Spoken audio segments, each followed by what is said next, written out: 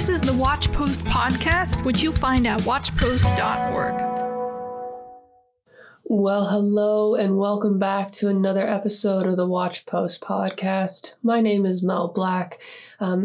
Today we are starting into a brand new month. And starting right off, I want to talk about how we as Christians often believe that our response of obedience to God, where we simply say to God, "It is so, I must do as you have told me," where we recognize the authority of God and obey Him in that, we often devalue how that is a very legitimate response to God, to respond out of the fear of God. Because ultimately we do see that having a heart that is filled with affection for God is an essential part of the Christian faith. But often because we don't see that first, we often will put off simply obeying God when responding to God out of reverence for His authority and out of the fact of His commandments is just as valid. And so starting off in Ezra 10:12, it says, "Then all the assembly answered with a loud voice, 'It is so, we must do as you have said.'" Often this is the response of faith that is before us, but we often think that it's not faith because we think too highly of our emotions and our feelings, and we really get focused on how our feelings must be first, and if our feelings are not necessarily in something, then we can't be even obeying God, and to walk in what God says would be hypocritical, basically, because our affections and our desires are not necessarily there. And this is just not true. This is one of the fallouts, especially with emotionalism, where we have been, trying to correct one problem where we see religion that's cold and dead and removed from the heart. But the problem with this is that we continue to think that emotions are the cure, and fail to realize that obedience is the cure to these issues that are pointed at in Scripture. So, of course, I'm talking about Matthew 15:8, where it says, "This people honors me with their lips, but their heart is far from me."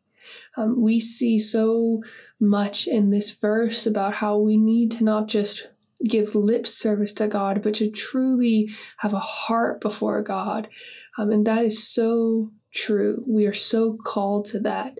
But again, we get caught up in trying to pursue an emotional intensity or a high, and we really think that is the way to have a relationship with God, that's what we're called to, and that's still the flesh. These emotions are still are striving in the flesh, and it makes us miserable.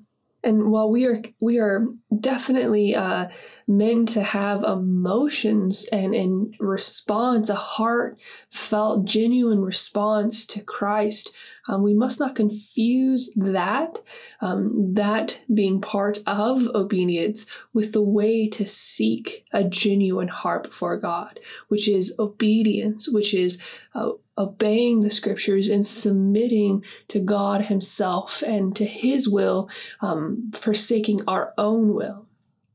If we look at the Scriptures, this is what Christ teaches us. Christ teaches us to seek Him by obedience, to seek Him by submission to His will and dying to ourselves and choosing Him over ourselves, to please Him and not ourselves. But today, we often set this aside, the way we are taught to seek Christ, and we continue to try and seek Christ out of our feelings. And even when we're presented with something like Ezra 10:12, where the command of God is before us, we won't even walk in that command because we believe we're disingenuine if we don't have the feelings first. And what we often need to recognize is that obeying the authority of God is faith. When we see that God says something and we say, "It is so, we must do as you have said," this is faith. This is absolutely faith. And this is primarily the way that we produce even the effects of the emotions, the effects of understanding and knowledge, by firstly obeying God. And then the fruit of that is sight. The fruit of that is an understanding about the things of God. We must be faithful to Christ, and the way to be faithful to Christ is obedience.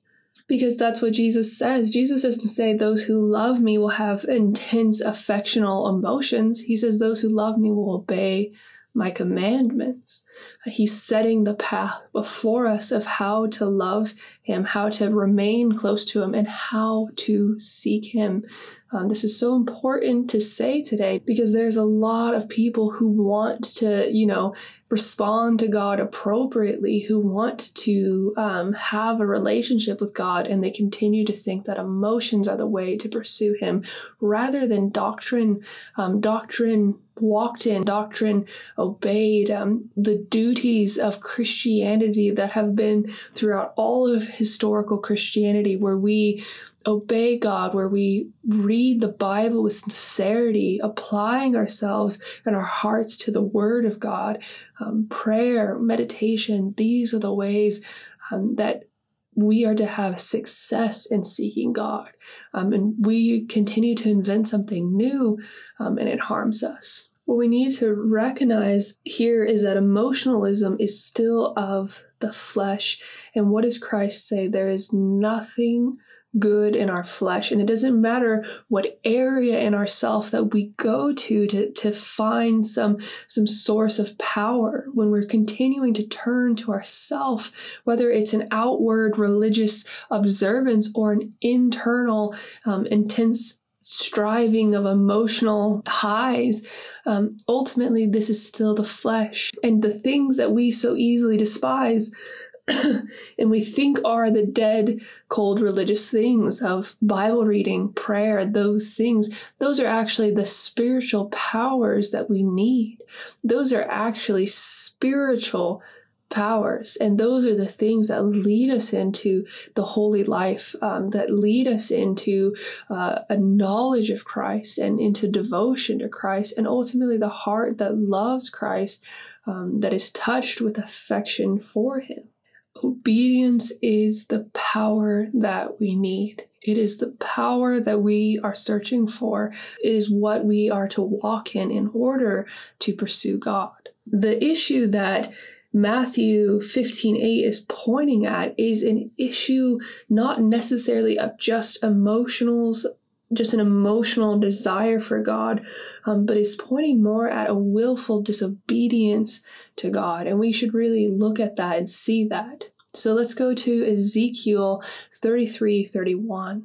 It says, "And they come to you as people come, and they sit before you as people, and they hear what you say, but they will not do it. For with lustful talk in their mouths they act. Their heart is set on their gain." This is an issue of people who come and sit and they listen to the things of God, and they act like they're interested in the things of God, and they do that giving lip service, all while being completely bent on pursuing their own wills, being bent on doing whatever they want. And this was the issue of the Pharisees. The Pharisees acted like they were so religious that they cared about the things of God, all while completely going about their own wicked hearts and desires. It was the climax of hypocrisy. And this is the issue that God is pointing at. So the issue here is far more about submission to God's will, putting off our own will, and about obeying God than it is even about our emotions and our affections. And it's about recognizing that authority of God and submitting to it. And ultimately, when we don't have those desires, when we don't have that understanding, we need to realize that what Ezra 10:12 says, "It is so, we must do as you have said," is still faith. And this is often the place of faith that we need in order to move forward with God, resting upon his authority and not our emotions to be the pathway forward. So I hope these things are a helpful consideration for you I know so many are trying to seek Christ, and I think that so many are suffering from emotionalism and being lost in even how to pursue Christ correctly. So I hope this is a blessing to you. I hope that we can all continue to walk more and more in obedience and the things that Christ gives us that are our true spiritual powers to conform ourselves to Him. So I hope to see you all again tomorrow. Take care. For more content like this, visit watchpost.org.